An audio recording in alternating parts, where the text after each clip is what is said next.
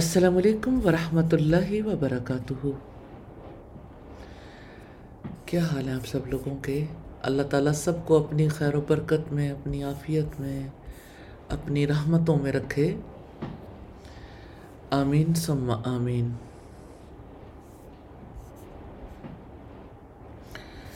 نحمدہ ونصلی علی رسولہ الکریم، اما بعد فاعوذ باللہ من الشیطان الرجیم، بسم اللہ الرحمن الرحیم، رب اشرح لی صدری ویسر لی امری واحلل عقدۃ من لسانی یفقہوا قولی۔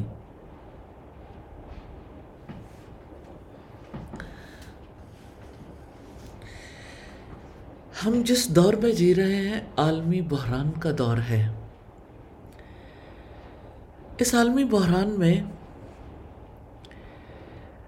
انسان کی جو مشکلات بڑھ گئیں، معاشی مشکلات، معاشرتی اور نفسیاتی مشکلات، جذباتی مشکلات، یا جس بھی اعتبار سے دیکھیں ہر طرف مشکلات ہی مشکلات ہیں۔ ہر کوئی چاہتا ہے کہ مشکلات کے اس سمندر سے پار نکل جائے۔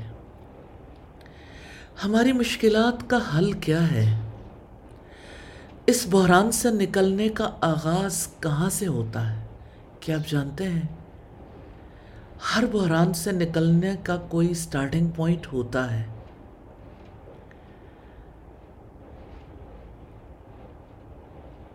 سب سے پہلی چیز جس کے بارے میں یقین رکھنا ضروری ہے،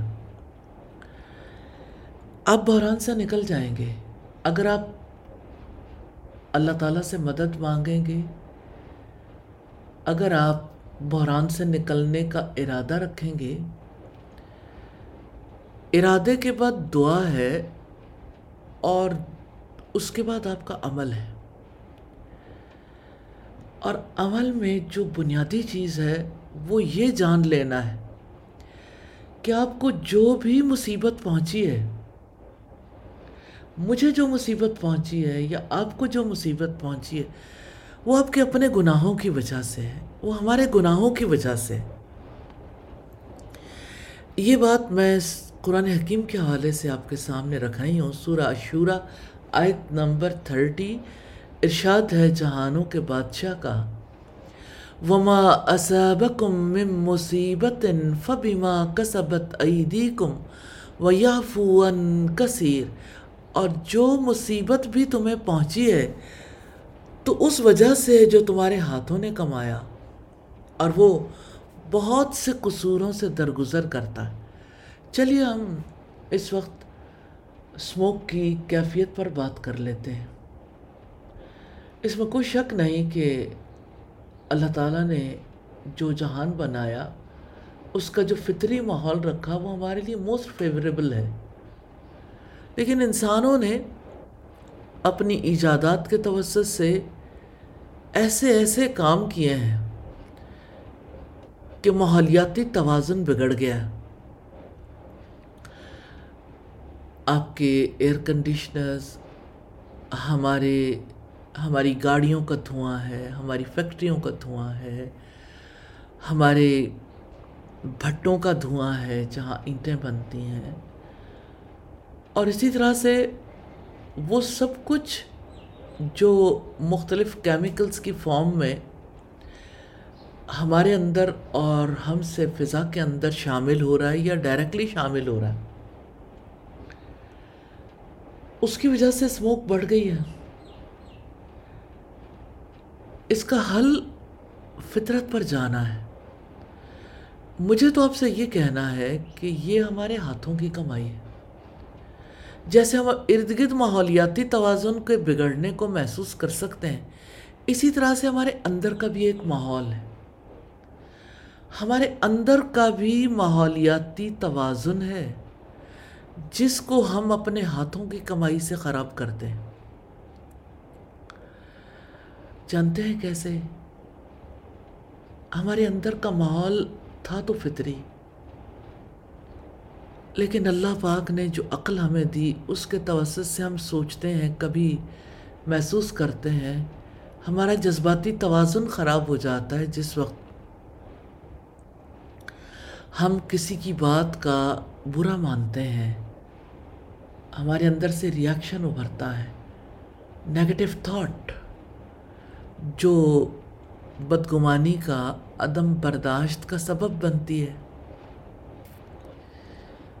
میں آپ لوگوں سے ضرور یہ کہنا چاہتی ہوں، خاص طور پر آپ میں سے جتنے ٹیچرز ہیں، جتنے لوگ لوگوں تک اللہ کے کلام کو پہنچا رہے ہیں یا جنرلی لوگوں کو ایجوکیٹ کر رہے ہیں، مجھے آپ لوگوں سے یہ کہنا ہے کہ آپ نے نیگیٹو تھاٹ کے خلاف، بدگمانی کے خلاف جہاد کرنا، سب سے پہلے اپنے ساتھ، پھر اپنے تمام سٹوڈنٹس کو اس بات کے لیے ابھاریے کہ وہ بھی بدگمانی کے خلاف جہاد کرنے کے لیے تیار ہو جائیں۔ جہاد سے مراد سٹرگل ہے نا، یہ بہت عظیم کوشش ہوگی تو ممکن ہوگا، ورنہ اس کے امکانات کافی کم ہیں، کیونکہ کسی نے اپنے آپ کو تسلی دے رکھی ہے کہ وہ قرآن پڑھتا ہے، کسی نے تسلی دے رکھی ہے کہ وہ قرآن پڑھاتا ہے، کسی نے تسلی دے رکھی ہے کہ اس کے گھر میں قرآن موجود ہے، وہ مسلمانوں میں شامل ہے۔ تو آپ یہ دیکھیے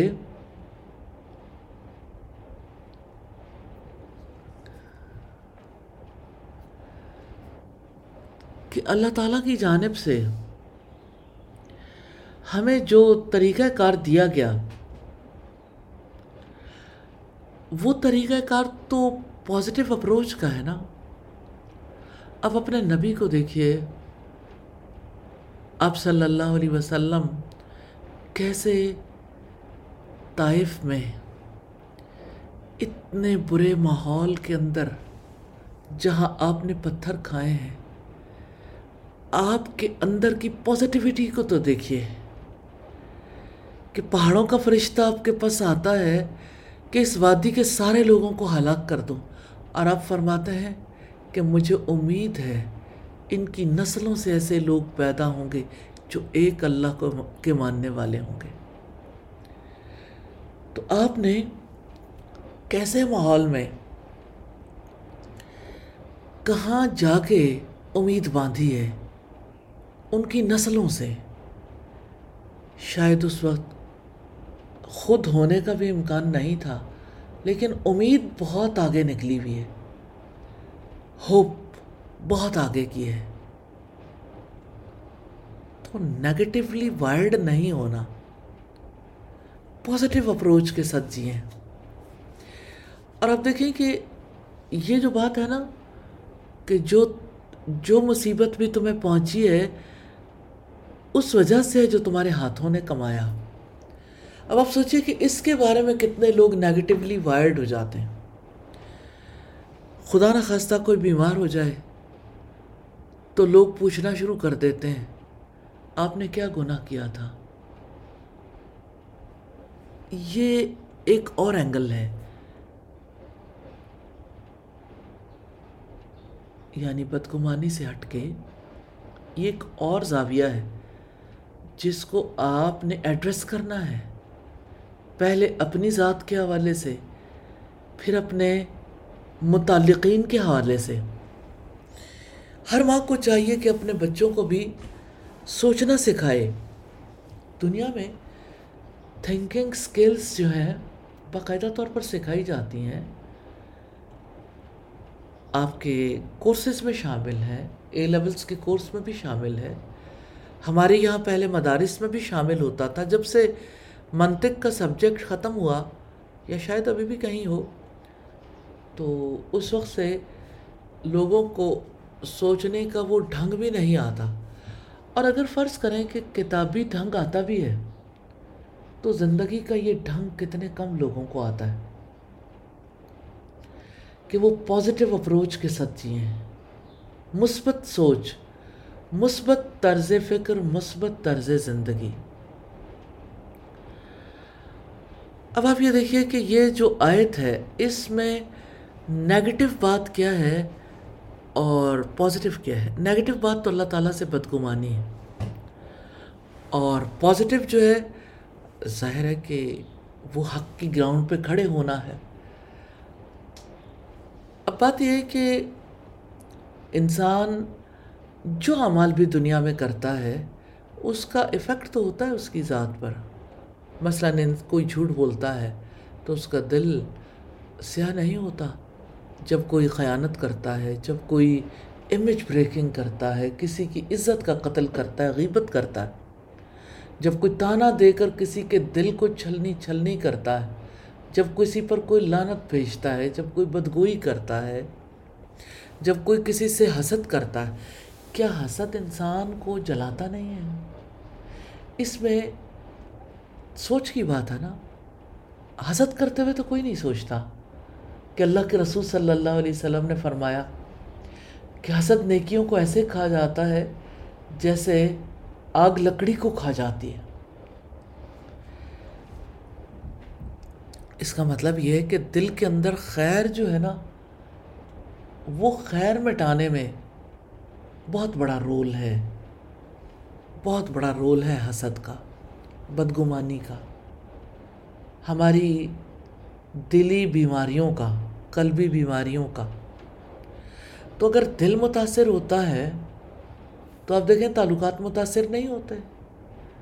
تعلقات متاثر ہوتے ہیں تو آپ دیکھیے ساس بہو میں بدگمانی شروع ہوئی، یا نند بھابھی میں، یا دیورانیوں جٹھانیوں میں، تو نتیجہ کیا نکلتا ہے؟ پہلے گھر کے اندر اختلاف، پھر حالات بگڑ جاتے ہیں تو بہو میکے چلی جاتی ہے، اور پھر یہ ہے کہ طلاق تک بھی بات پہنچتی ہے۔ تو یہ کس کے ہاتھوں کی کمائی ہے؟ ظاہر ہے انسان کے اپنے ہاتھوں کی کمائی ہے نا۔ لیکن آپ سمجھا کے دیکھیے اس بہو کو، یا اس ساس کو، یا اس نند کو، یا بھابھی کو، یا دیورانی جٹھانی کو۔ یہ میں نے اپنے فیملی سسٹم کے حوالے سے بات کی۔ اسی معاملے کو آپ کسی ڈپارٹمنٹ میں، کسی بھی شعبہ زندگی میں دیکھیے، آگ کیسے لگتی ہے؟ وہ آگ جو تعلقات میں لگتی ہے، وہ جس کی وجہ سے لیگ پولنگ ہوتی ہے، وہ جس کی وجہ سے آپس کے تعلقات متاثر ہوتے ہیں اور کام بھی متاثر ہو جاتا ہے۔ اب سوچئے کہ اگر ہماری گاڑیوں کے دھوئیں سے، ہماری فیکٹریوں کے دھوئیں سے ماحولیاتی توازن خراب ہوتا ہے، تو آپ کا کیا خیال ہے کہ ان سب کے کوئی اخلاقی اسباب نہیں ہیں؟ وہ جو ہم کام کرتے ہیں اس کے پیچھے ہماری کوئی نہ کوئی اخلاقی گندگی بھی ہوتی ہے اگر وہ برا کام ہے، اور اخلاقی خوبی بھی ہوتی ہے اگر وہ بھلا کام ہے۔ تو نیگیٹیولی وائرڈ نہیں ہونا، اللہ تعالیٰ سے بدگمان نہیں ہونا۔ اس نے تو یہ بتایا ہے کہ مصیبت تو تمہارے ہاتھوں کی کمائی ہے، لیکن اگر تم اللہ کے بارے میں سوچنا چاہتے ہو تو سوچو، وہ بہت سے قصوروں سے درگزر کرتا ہے، اس لیے معافی مانگ لو۔ طریقہ کار تو اس کا یہی ہے۔ اور اس نے فرمایا ما اصابک من حسنۃ فمن اللہ وما اصابک من سیئۃ فمن نفسک، جو بھی بھلائی تجھے پہنچے سو اللہ تعالیٰ کی طرف سے ہے، اور جو کوئی برائی تجھے پہنچے تو وہ تمہارے اپنی طرف سے ہے۔ تو برائی جو ہے وہ انسان کے اپنے ہاتھوں کی کمائی ہوتی ہے، اور جو بھلائی ہے وہ اللہ تعالیٰ کی جانب سے ہوتی ہے۔ الحمدللہ۔ پھر آپ سورہ آل عمران کی اس آیت کو یاد کیجئے 165، اولما اصابتکم مصیبت قد اصبتم مثلیہا قلتم ان ھذا قل ہوا من عند انفسکم ان اللہ علی کل شیء قدیر۔ اور کیا جب تمہیں ایک ایسی مصیبت پہنچی جس سے 2 گنی تم پہنچا چکے تھے تو تم نے کہا یہ کہاں سے آ گئی؟ آپ کہہ دیں وہ تمہارے اپنے ہی پاس سے ہے۔ بلا شبہ اللہ تعالیٰ ہر چیز پر پوری طرح قدرت رکھنے والا ہے۔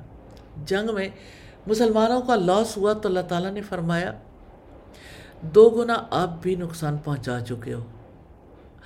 آپ کہتے ہو یہ کہاں سے آ گئی تو اللہ تعالیٰ کہتے ہیں تمہارے اپنے ہی پاس سے ہے، اپنے ہاتھوں کی کمائی ہے۔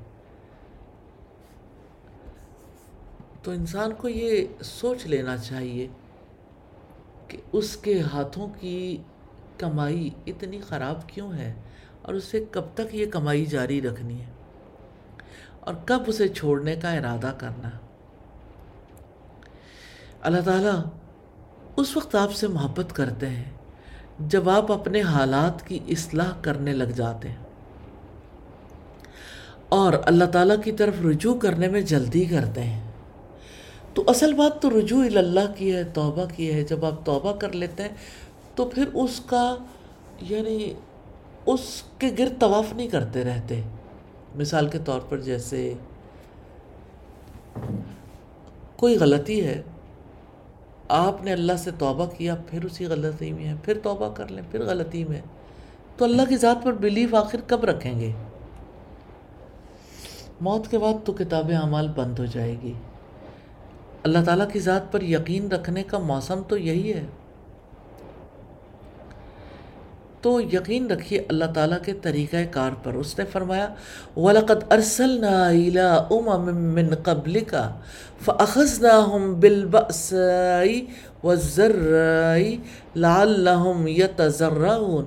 اور بلا شبہ یقیناً آپ سے پہلے بھی ہم بہت سی امتوں میں رسول بھیج چکے ہیں، پھر ہم نے ان کو تنگ دستی اور تکلیف میں پکڑا تاکہ وہ عاجزی اختیار کریں۔ یہ سورہ الانعام کی آیت نمبر 42 ہے۔ عام لوگ مصیبت پر اس طرح رد عمل ظاہر نہیں کرتے جیسا کہ اللہ تعالیٰ کو پسند ہے۔ آپ نے دیکھا ہوگا قرآن نے بہت سی جگہوں پر مصیبت کے موقع پر لوگوں کے برے رد عمل کو بیان کیا ہے۔ ان میں سے کچھ لوگ وہ ہیں جو مصیبت آنے پر کوئی رد عمل ظاہر نہیں کرتے اور اس سے کوئی فائدہ نہیں اٹھاتے۔ فَلَوْلَا إِذْ جَاءَهُمْ بَأْسُنَا تَضَرَّعُوا وَلَكِنْ قَسَتْ قُلُوبُهُمْ وَزَيَّنَ لَهُمُ الشَّيْطَانُ مَا كَانُوا يَعْمَلُونَ۔ پھر جب ان پر ہمارا عذاب آیا تو انہوں نے کیوں نہ عاجزی اختیار کی، بلکہ ان کے دل سخت ہو گئے اور شیطان نے ان کے لیے خوشنما بنا دیا جو وہ عمل کرتے تھے۔ سورہ الانعام کی آیت نمبر 43 ہے۔ اس سے ہمیں پتہ چلتا ہے کہ جب مصیبت آئے، عذاب آئے تو اللہ کے آگے جھک جائیں، بس اللہ کو تضرع مطلوب ہے، ورنہ دل سخت ہو جائیں گے۔ اور سورہ المومنون میں رب العزت فرماتے ہیں وَلَقَدْ أَخَذْنَاهُمْ بِالْعَذَابِ فَمَا اسْتَكَانُوا لِرَبِّهِمْ وَمَا يَتَضَرَّعُونَ۔ اور بلا شبہ یقیناً ہم نے انہیں عذاب میں پکڑا تو نہ تو وہ اپنے رب کے سامنے جھکے اور نہ وہ عاجزی اختیار کرتے تھے۔ اسی طرح فرمایا سورہ توبہ کی آیت نمبر 126 ہے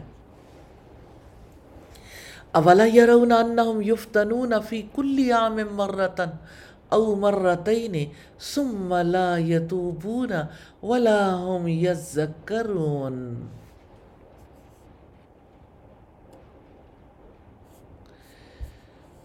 اور کیا وہ دیکھتے نہیں ہیں کہ یقیناً 1 بار یا 2 بار ہر سال وہ آزمائش میں ڈالے جاتے ہیں، پھر بھی وہ نہ توبہ کرتے ہیں اور نہ ہی وہ نصیحت حاصل کرتے ہیں۔ اس سے دوسروں کے طرز عمل سے اللہ تعالیٰ نے جو چیز ہمارے سامنے رکھی ہے وہ یہ کہ توبہ کر لو، نصیحت حاصل کر لو، اپنی ہی برائی سے، اپنے ہی ہاتھوں کی کمائی سے جو کچھ کیا اس پر توبہ کر لیں۔ تو ایسے میں کتنے ہی لوگ ہیں جہاں نصیحت حاصل کرنے کی ضرورت ہو، توبہ کرنے کی ضرورت ہو، وہ مایوسی اور قنوط کا شکار ہو جاتے ہیں۔ رب العزت نے فرمایا لا یسم الانسان من دعاء الخیر وان مسہ الشر فیئوس قنوط۔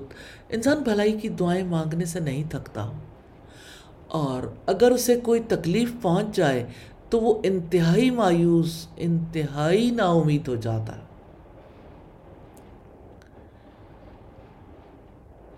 سورہ روم کی آیت نمبر 36 میں رب العزت نے فرمایا وَإِن تُصِبْهُمْ سَيِّئَةٌ بِمَا قَدَّمَتْ أَيْدِيهِمْ إِذَا هُمْ يَقْنَطُونَ، اگر ان کے اعمال کی وجہ سے جو انہوں نے آگے بھیجا انہیں کوئی برائی پہنچتی ہے تو یکا یک وہ مایوس ہو جاتے ہیں، جیسا کہ فرمائے وَإِذَا مَسَّهُ الشَّرُّ كَانَ يَئُوسًا، جب اس کو کوئی مصیبت پہنچتی ہے تو بہت نا امید ہو جاتا ہے۔ حتیٰ کہ کچھ لوگ ایسے ہیں کہ ان کے کفر میں اضافہ ہو جاتا ہے مصیبت کے دوران۔ رب العزت نے فرمایا وَإِن تُصِبْهُمْ سَيِّئَةٌ بِمَا قَدَّمَتْ أَيْدِيهِمْ فَإِنَّ الْإِنسَانَ كَفُورٌ، اور اگر ان پر کوئی مصیبت آ جاتی ہے اس کے سبب جو ان کے اپنے ہاتھوں نے آگے بھیجا، تو یقیناً انسان بہت ناشکرا ہے۔ اور فرمایا اور یقیناً اگر ہم وہ ہوا بھیج دیں پھر وہ کھیتی کو زرد پڑی ہوئی دیکھیں تو اس کے بعد یقیناً وہ ناشکری کرتے رہ جائیں۔ ہائے انسان کا معاملہ کتنا عجیب ہے۔ انسانوں کے برے طرز عمل کے بارے میں قرآنی آیات ہم سے غور و فکر کا تقاضا کرتی ہیں۔ ایسا ہو سکتا ہے کہ ہم مصیبت پر غمگین ہونے میں، یہ سوچنے میں کہ کاش یہ مصیبت ہم پر نہ پڑی ہوتی، اور یہ تصور کرنے میں اپنا وقت گزارتے رہیں کہ اگر یہ مصیبت نہ آئی ہوتی تو ہم کتنا خوش ہوتے۔ جب کبھی ادھر ادھر سے آزمائش سے نجات پانے کے سبب، کسی بھی سبب کی خبر ملتی ہے تو ہم اس سبب کا دروازہ ضرور کھٹکھٹاتے ہیں تاکہ ہم اس آزمائش سے جان چھڑا سکیں۔ ہم اسباب اختیار کرنے میں ہر حد تک جاتے ہیں، یہاں تک کہ اس آزمائش سے نکلنے کے بارے میں سوچنا ہمارے سوتے جاگتے ہر وقت ہمارے سر پر سوار رہتا اور ایک obsession بن جاتا ہے، اور اس کی وجہ سے ہم ایک وشیس سرکل میں پھنس جاتے ہیں۔ ہمارے لیے ایک نئی آفت جنم لیتی ہے، وہ یہ کہ ہم مصیبت سے فائدہ نہیں اٹھا سکے اور اس پر وہ رد عمل ظاہر نہیں کیا جسے اللہ تعالیٰ پسند کرتے تھے۔ اللہ تعالیٰ کو تو یہ پسند ہے کہ مصیبت میں اپنے حال کی اصلاح کریں اور اس کی طرف رجوع کریں۔ اللہ تعالیٰ ہم سب کو توفیق عطا فرما دے۔ کوئی آپ لوگوں میں سے بات کرنا چاہتا ہو؟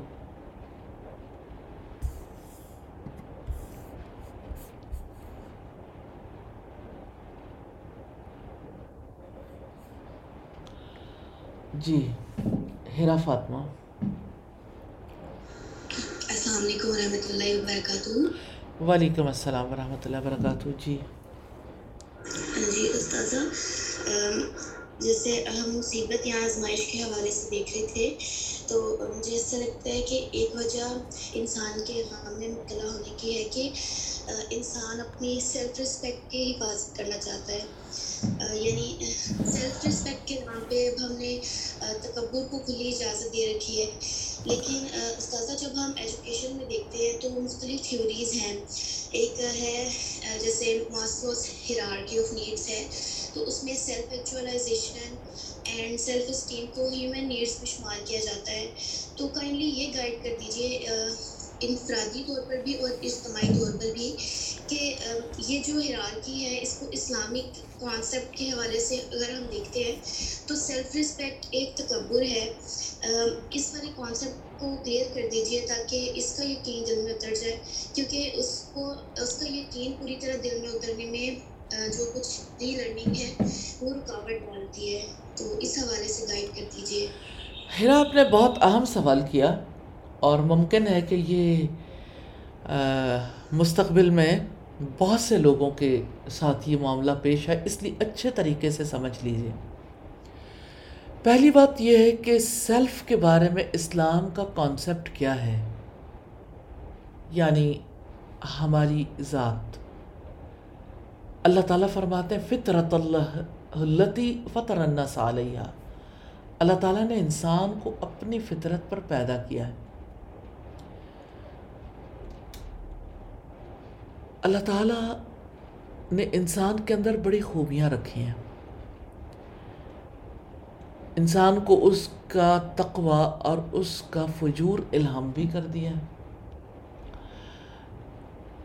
انسان کو اللہ تعالیٰ نے اس کے علم کے لیے، اس کی رہنمائی کے لیے کتابیں بھی بھیجی، رسول بھی بھیجے۔ اب آپ دیکھیے کہ ہمارے یہ دل کی سرزمین ہے، اور اس میں ہمارے اندر کیا ہے؟ دو چیزیں، عقل اور برائی بھلائی کا شعور۔ ہمارے باہر کیا ہے؟ انبیاء اور ان کے راستے پہ چلنے والے جو نیکی کی کال دیتے ہیں،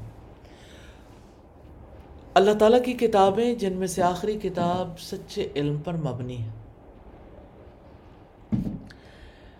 تو آپ یہ دیکھیے کہ جب بھی کوئی باطل نظریہ، باطل شبہ آئے تو ظاہر ہے وہ آپ کو ایڈریس کرتا ہے، آپ کا ذہن خراب تو ہوتا ہے، کیونکہ برائی کی کال ملی ہے۔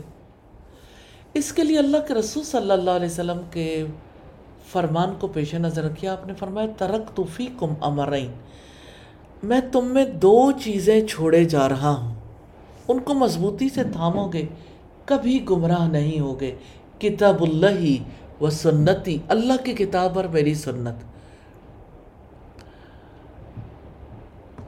ہمارے اسلاف میں سے کسی نے اللہ کے رسول صلی اللہ علیہ وسلم کی حدیث سنائی تو جواباً کسی ساتھی نے کہا کہ فلاں شخص کے وہ بڑا دانشور ہے اور اس کا یہ قول ہے۔ انہوں نے انتہائی غصے سے کہا میں تمہیں اللہ کے رسول کی حدیث سناتا ہوں، تم مجھے کسی اور کی بات، کسی اور کا قول سناتے ہو۔ میں بھی آپ سے یہی کہنا چاہتی ہوں کہ اللہ تعالیٰ نے جن چیزوں پر ایمان لانے کا کہا ہے ان میں یہ تھیوری آف نیڈس شامل نہیں ہے، یہ خود ساختہ ہے، انسانوں نے جو غور و فکر کیا وہی کے علم کے بغیر کیا۔ یہ دراصل ابلیسی طریقہ واردات ہے، کیونکہ اس نے انا پرستی کا راستہ اختیار کیا تھا۔ انا خیر من، اس سے پتہ چلتا ہے میں اس سے بہتر ہوں۔ کمپیریزن میں جب انسان آتا ہے تو جب کمپیئر کریں گے تو آپ پھر اپنی سیلف ریسپیکٹ کی ویسے ہی حفاظت کریں گے جیسے ابلیس نے کی تھی، سجدہ کرنے سے انکار کر دیا تھا۔ اب جب آپ اللہ تعالیٰ کی وحی کے مطابق چلیں گے اور آپ کمپیئر نہیں کریں گے، بلکہ آپ یہ دیکھیں گے کہ اس موقع پر مجھے سیرت سے، رسول اللہ صلی اللہ علیہ وسلم کے اقوال سے، افعال سے کیسے رہنمائی لینی ہے، مجھے اس وقت پہ کیا کرنا چاہیے، تو آپ کے اندر ریاکشن نہیں ابھرے گا، آپ تواضع اختیار کریں گے، کیونکہ جو اللہ کی خاطر تواضع اختیار کرتا ہے اللہ تعالیٰ اس کا درجہ بلند کر دیتا ہے۔ تو ایک صورتحال پیش آنے پہ کہیں انا پرستی ابھرتی ہے اور کہیں خدا پرستی، تو خدا پرستی چاہیے، خود پرستی نہیں چاہیے۔ سیلف رسپیکٹ، اس کا یہ مطلب نہیں ہے کہ سیلف کی رسپیکٹ نہیں کرنی چاہیے۔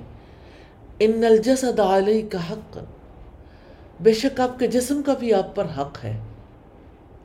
اور دیکھیں آپ اپنی سیلف کے بارے میں کانشیس نہیں ہوں گے تو اس کا نتیجہ کیا نکلے گا؟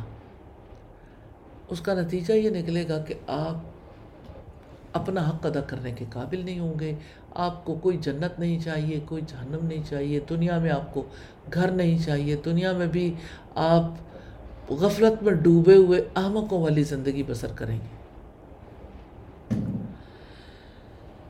تو سیلف کی حفاظت اسی طرح کیجئے جیسے رسول اللہ نے کی تھی. پتھر کا جواب کیسے دیا تھا طائف میں؟ دعا سے.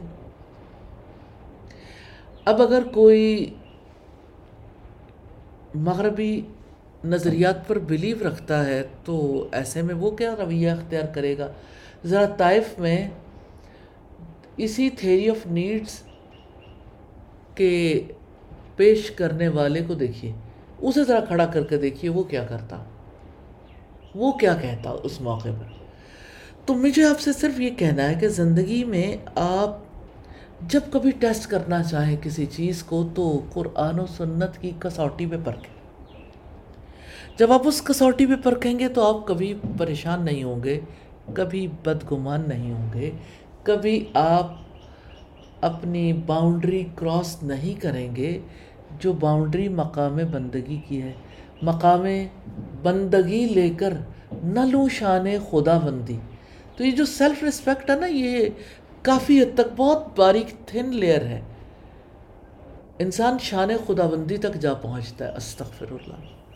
اب جہاں تک اس بات کا تعلق ہے کہ اسے سیلف ریسپیکٹ کا کتنا خیال رکھنا ہے، جتنا اللہ کے رسول خیال رکھتے تھے. لَقَدْ كَانَ لَكُمْ فِي رَسُولِ اللَّهِ أُسْوَةٌ حَسَنَةٌ. تو آپ رسول اللہ کی زندگی سے سبق حاصل کریں. اور جہاں تک سیلف ایکچولائزیشن کا تعلق ہے، رسول اللہ کی حیات میں دیکھیے اس بارے میں کیا ملتا ہے. تو اس میں کوئی شک نہیں ہے کہ آپ جس وقت اپنے اوپر غور و فکر کرتے ہیں تو انسان اپنے آپ کو پا لیتا ہے نا.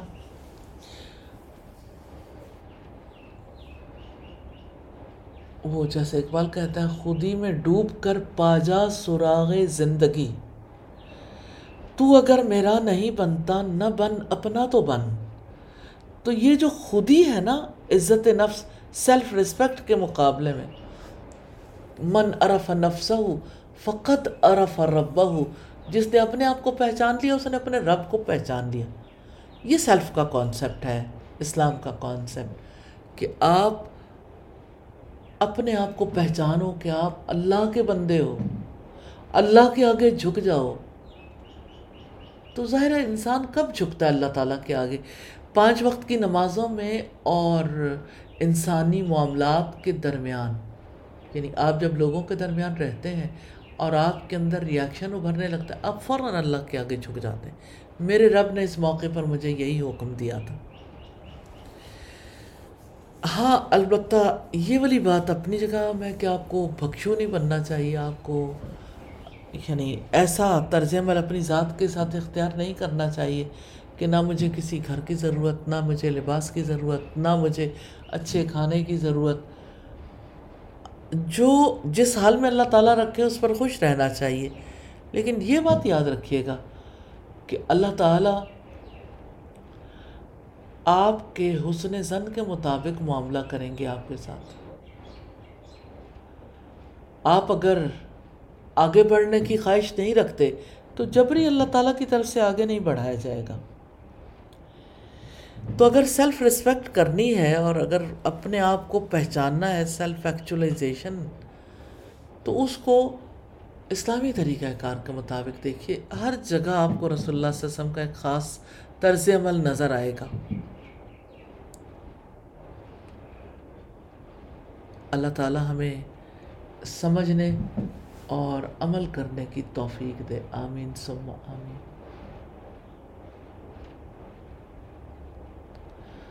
جی انم مہرین کچھ کہنا چاہ رہی تھی پہلے. عذرا الیاس ہے، مریم انور ہے، شمع شاہد ہے. السلام علیکم ورحمۃ اللہ وبرکاتہ. وعلیکم السلام ورحمۃ اللہ وبرکاتہ. جی استاد، یہ جو بات ہے کہ اللہ تعالیٰ نے قرآن پاک میں سے فرمایا ہے کہ تمہیں جو برائی پہنچتی ہے، جو بھی آپ نے ذکر کیا کہ وہ اللہ تعالیٰ کی طرف سے جو برائی پہنچتی ہے وہ تمہارے اپنے نفسوں کی کمائی ہے. اس کو میں نے آبزرو کیا اپنی لائف میں کہ یعنی کہ جیسے کسی نے ہمارے ساتھ کوئی بات کی یا ویسے جسٹ کوئی بات کی کسی نے جو ہمیں بری لگتی ہے، بعض دفعہ ہمیں ہوتا ہے کہ ہم اس پہ ریئیکشن شو کریں، لیکن ایک آگے سے ایسے لگتا ہے جیسے رکاوٹ آ گئی ہے. بعض دفعہ ایسا ہوتا ہے ہم بات کرنا چاہ رہے ہوتے ہیں لیکن ہماری زبان سے الفاظ نہیں نکل رہے ہوتے ہیں، یا کوئی ایسی رکاوٹ آ جاتی ہے جس کی وجہ سے ہم وہ بات نہیں کر سکتے. تو پہلے تو مجھے یہ لگتا تھا کہ میرے اندر یہ کمزوری ہے کہ میں کسی کو بات کہہ نہیں سکتی، لیکن اب مجھے پتہ چلا کہ وہ رکاوٹ اللہ تعالیٰ ڈالتے ہیں، کیونکہ وہ کہنا ہمارے لیے اس وقت بہتر نہیں ہوتا. بیسیکلی شیطان ہمارے دماغ میں ڈال ہوتا ہے کہ مجھے کہنا ہے، لیکن وہ کہنا ہمارے لیے بہتر نہیں ہوتا.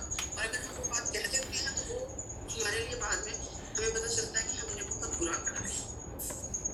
لیکن جب ہم رک جاتے ہیں اس بات سے تو ہمیں بعد میں پتہ چلتا ہے، اندازہ ہوتا ہے کہ اس کا ہمیں بہت فائدہ ہوا ہے، تو اس وقت ہم رکتے ہیں. تو الحمدللہ اب موسٹلی جب اس طرح سے رکاوٹ آتی ہے، کوئی بات کہنا چاہتے ہیں اور رکاوٹ آتی ہے، تو میں یہی سوچتی ہوں کہ اللہ تعالیٰ مجھے روک رہے ہیں اور میں نے اس بات سے روکنا ہے. الحمدللہ. بس ان چیزوں کے بارے میں نا جب آپ کا کوئی طرز عمل ہو، کسی خاص موقع پہ آپ لوگوں نے اختیار کیا، تو اس موقع پر ضرور سیرت کو سٹڈی کریں، سوال ضرور کرنا چاہیے، اور اسی طرح سے انسان کا طرز عمل جو ہے وہ بہتر ہوتا چلا جاتا ہے. الحمدللہ. جزاک اللہ خیر. جی مریم انور.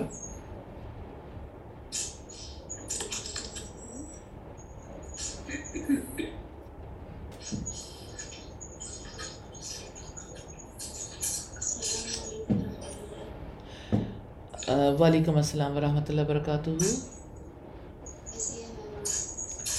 الحمدللہ. جی اب استاذہ جی میں نے آپ سے یہ کوشچن کرنا ہے کہ جب اللہ تعالیٰ کا نام لیا جائے اور اس میں نبی کریم صلی اللہ علیہ وسلم کا یہ حکم ہے کہ من رأى منکم منکرا فلیغیرہ بیدہ، تو اگر کوئی اس وقت اپنے ذات کو آگے رکھ رہا ہو، تو اگر ہم بولیں اس میں کہ آپ خاموش ہو جائیں، کیونکہ اللہ تعالیٰ کا حکم ہے نا وَإِذَا قُرِئَ الْقُرْآنُ فَاسْتَمِعُوا لَهُ وَأَنصِتُوا لَعَلَّكُمْ تُرْحَمُونَ، تو کیا وہاں پہ ہم اپنی عزت نفس کی وجہ سے بولتے ہیں یا اللہ تعالیٰ کے حکم کی وجہ سے؟ کیا ہمیں بولنا چاہیے یا ہمیں رکنا چاہیے؟ دیکھیں یہ سچویشن ٹو سچویشن بات ویری کرتی ہے. اگر تو آپ نے ارد گرد والوں کو ایمان کی اتنی دعوت دے رکھی ہے کہ وہ سچے مومن بن گئے ہیں اور وہ اللہ کے آگے جھکنے والے ہیں، پھر تو آپ انہیں کہہ سکتے ہیں. لیکن اگر صورتحال اس کے برعکس ہے تو پھر ضرور جائزہ لینا چاہیے، کیونکہ ادعو الی سبیل ربک بالحکمۃ والموعظۃ الحسنۃ وجادلہم باللتی ہی احسن. اللہ کے راستے کی طرف دعوت دو حکمت کے ساتھ، اچھی نصیحت کے ساتھ، اور ان کے ساتھ جھگڑا کرو یعنی مباحثہ کرو تو اچھے انداز میں کرو. یہ اللہ تعالیٰ کا حکم ہے. اب یہ ہے کہ عام طور پر پھر کیا رویہ اختیار کیا جائے؟ جہاں لوگ اللہ تعالیٰ کی آیات کا مذاق اڑائیں وہاں سے اٹھ جائیں.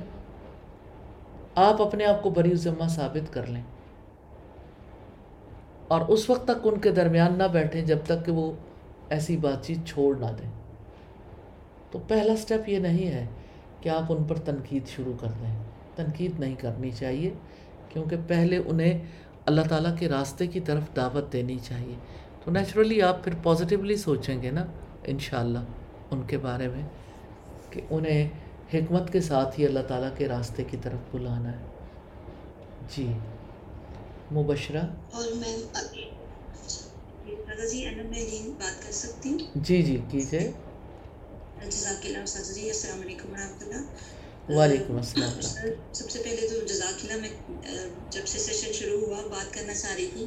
الحمدللہ بہت سارے سوالوں کے جواب بھی ملے ہیں اللہ کی توفیق سے، آپ کے رہنمائی سے بہت ساری الجھنیں بھی دور ہوئی ہیں الحمدللہ. لیکن ایک چیز استاذہ جی بہت زیادہ ذہن میں آ رہی تھی، میں پوچھنا چاہ رہی تھی آپ سے. الحمدللہ اللہ تعالیٰ کی توفیق سے جو بھی آزمائش زندگی میں آتی ہے، یقیناً اللہ تعالیٰ ہی اس پہ صبر اور ہمت بھی دیتے ہیں، اس کو برداشت کرنے کی بھی توفیق دیتے ہیں. اور آپ جانتی بھی ہیں کافی عرصے سے جو صحت کے مسائل ہیں، لیکن الحمدللہ اس وقت کے بعد اللہ تعالیٰ کی کسی نہ کسی رحمت کی صورت میں یعنی ایک رحمت بھی محسوس ہوتی ہے اس وقت بھی، اس تکلیف کے تھوڑے کم ہونے کے گزرنے کے بعد بھی.